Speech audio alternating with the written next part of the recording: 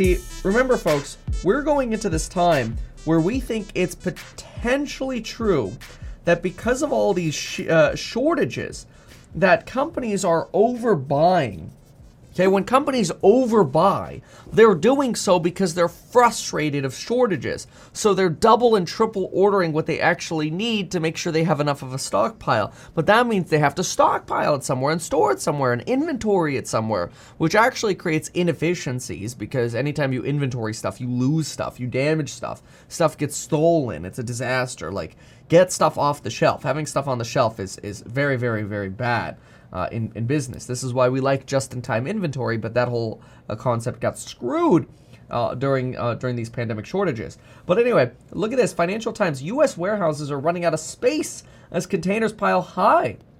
Let's take a look at this. Containers, this, by the way, could lead to deflationary pressures, right? Containers piled high at the port of New York and Jersey form attention-grabbing views. Okay.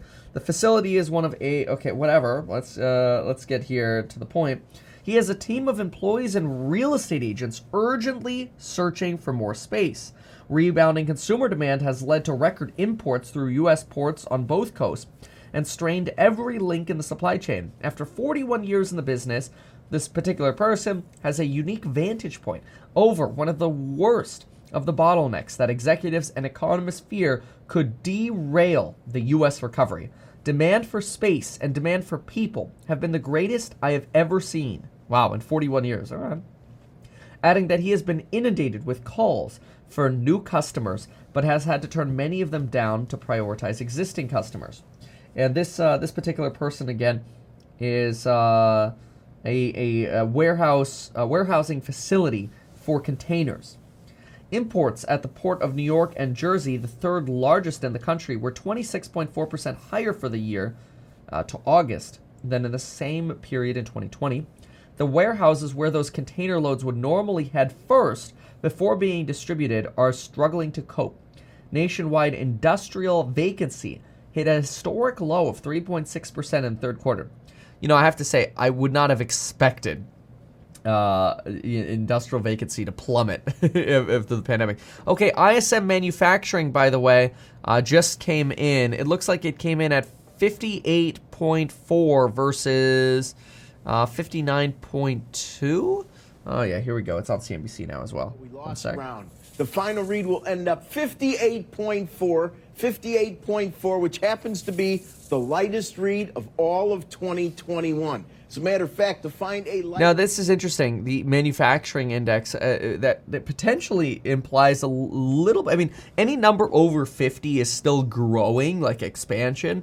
But as CNBC just mentioned, one of the lightest reads, which kind of potentially makes sense that you would see some slowdown in the insane ordering that we've been seeing for factories and manufacturers because of so much double and triple pre-ordering that has been done, and that's why we're seeing these insane amounts of storage and storage issues, these shipping constraints, all of this. Take a look at this. Somebody here, Christopher, writes, warehouse problem is driven by the rise of new 3PL like Shipmonk, ShipFusion, and others. They're grabbing all of the near urban warehouses. Well, thank you for that. Thank you for that insight. So anyway, back into this here. According to CBRE, let's see here. Okay, that's the 3.6% industrial vacancy. In the three markets closest to the New Jersey port, combined vacancy rates are just 1.5%. The leap in demand has collided with a sector that has not invested enough to build capacity for moments like this. Warehouse operators say they face shortages of everything they need to run their facilities efficiently, from racks to balers to forklift trucks. This, by the way, sounds bullish for Plug. Plug Power does hydrogen-powered forklifts, by the way, because this equipment is caught in the same shipping delays as other imports. As in many industries, labor shortages are also making the situation worse. According to BLS, the number of warehouse workers increased by only 3% in January and September, a number insufficient to match the surge of goods flowing. In the past, referrals from the employee networks were enough to find new people, but not currently. The effects are being felt. The shortage of space is pushing up the prices tenants pay to store their goods. It used to be common for new warehouses to sit empty for months or years before they found tenants, but now demand is so intense that customers are booking space before buildings are even completed. A warehouse operator said on the latest earnings call that a record 70% of the space it is developing in the U.S. has been pre-leased. That is Prologis, whatever. Anyway, I imagine they're a stock since they had an earnings call. People are in a kind of panic mode when it comes to buying or committing to real estate. It's incredible. Yeah, here's the stock. It's ticker symbol PLD. It's up 24% in the past 6 months, 50% year to date. On the 5-year chart, it's up 192%. My goodness. Some companies with the resources to do so are buying their own warehouses to ensure they're not fighting rivals to secure the capacity they need.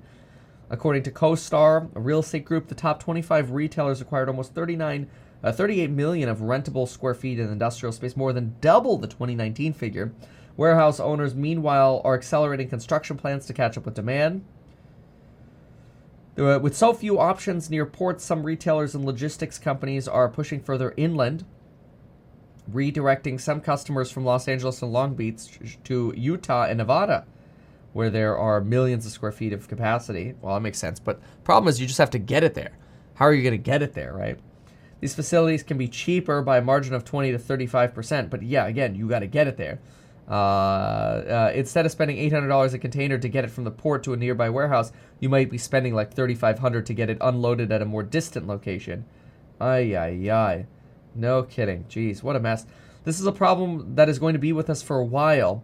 They don't expect this to end until the middle or end of 2023. I actually think it's going to get worse. Yikes. So, it's interesting.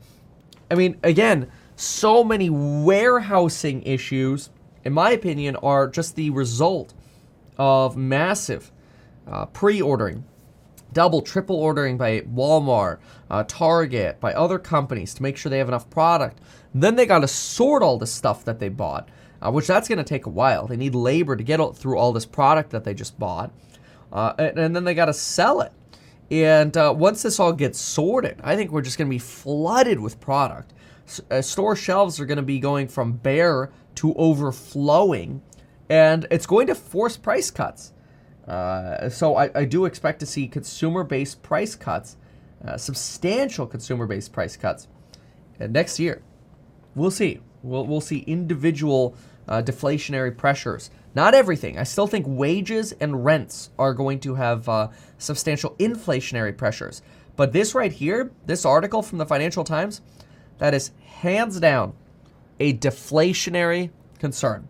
You don't have warehouse storage issues and think inflation for very long, in my opinion. Take a look at this. DK just spent $10 to say this. I work in sales for a large switch and router manufacturer. Starts with a C. Couldn't be Cisco.